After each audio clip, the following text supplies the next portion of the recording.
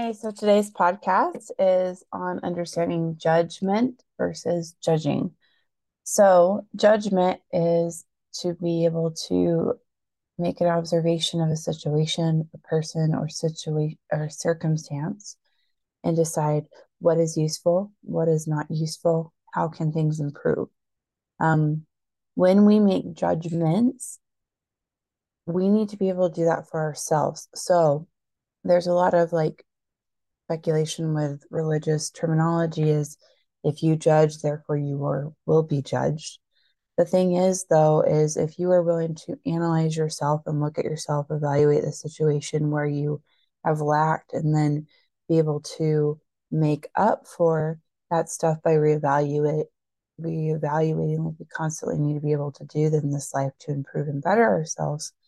Um, Being able to bring that unattached personally unattached opinion of a situation or person, understanding maybe where they've come from, having grace for them, but still being able to make an observation of, hey, that's not healthy. Um, that is not held against you.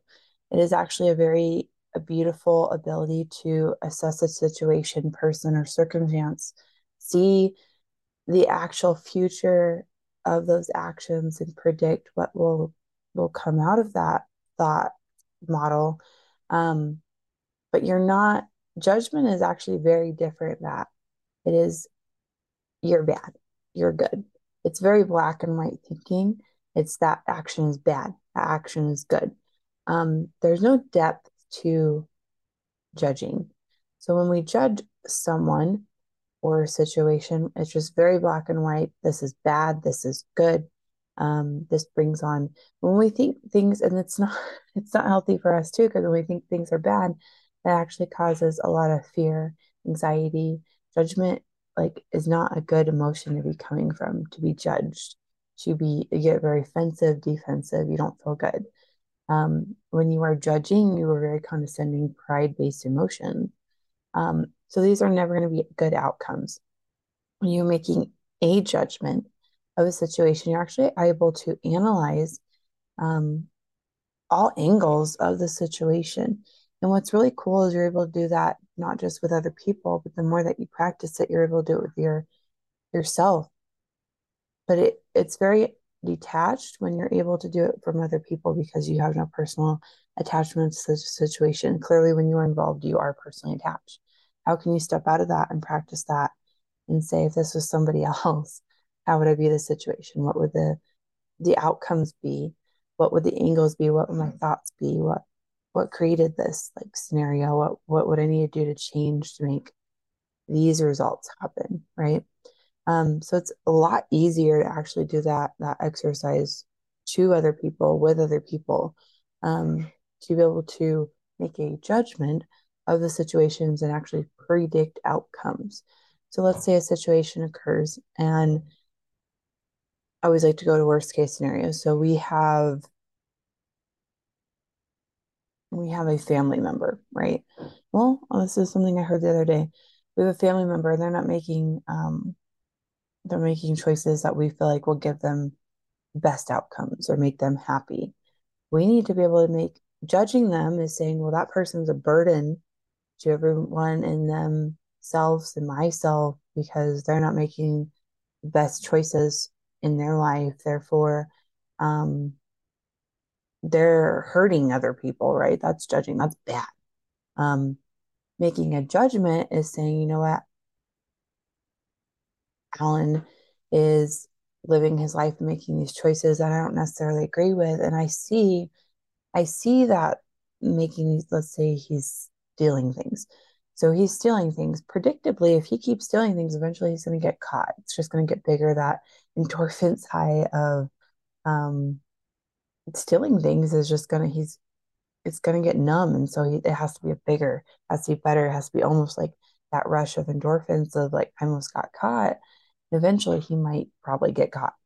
And so you can kind of predict by making a judgment of as he keeps doing this, that he's going to need these hormones, like a bigger situation to occur to be able to get the same rush use. It's like an addiction. We get addicted to feeling hormones. We get addicted to feeling these rushes of epinephrine. Anxiety in itself, when you experience anxiety, it's a secondary emotion and you have become addicted. Your body has become addicted to feeling epinephrine, which is that adrenal like response to flight or fight. You are in trigger mode all the time. And your body has actually gotten very used to feeling anxiety. Anxiety, like I said, is a secondary emotion. It is a choice. It is a compound emotion based off of fear. So, what are you fearing in the future that causes anxiety?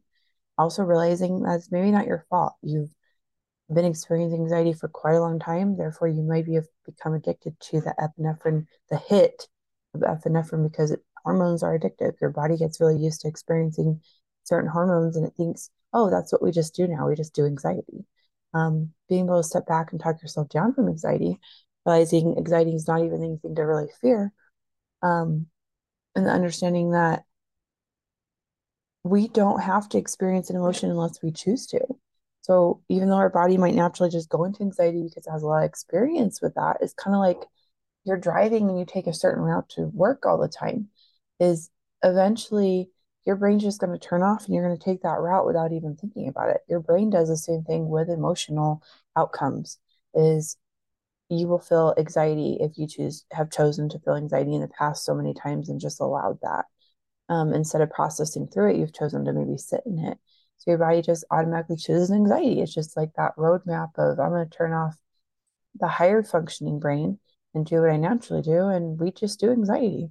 Is you need to be more aware and self analyze and make judgments of the situation. Say, is anxiety going to give me the outcome I want?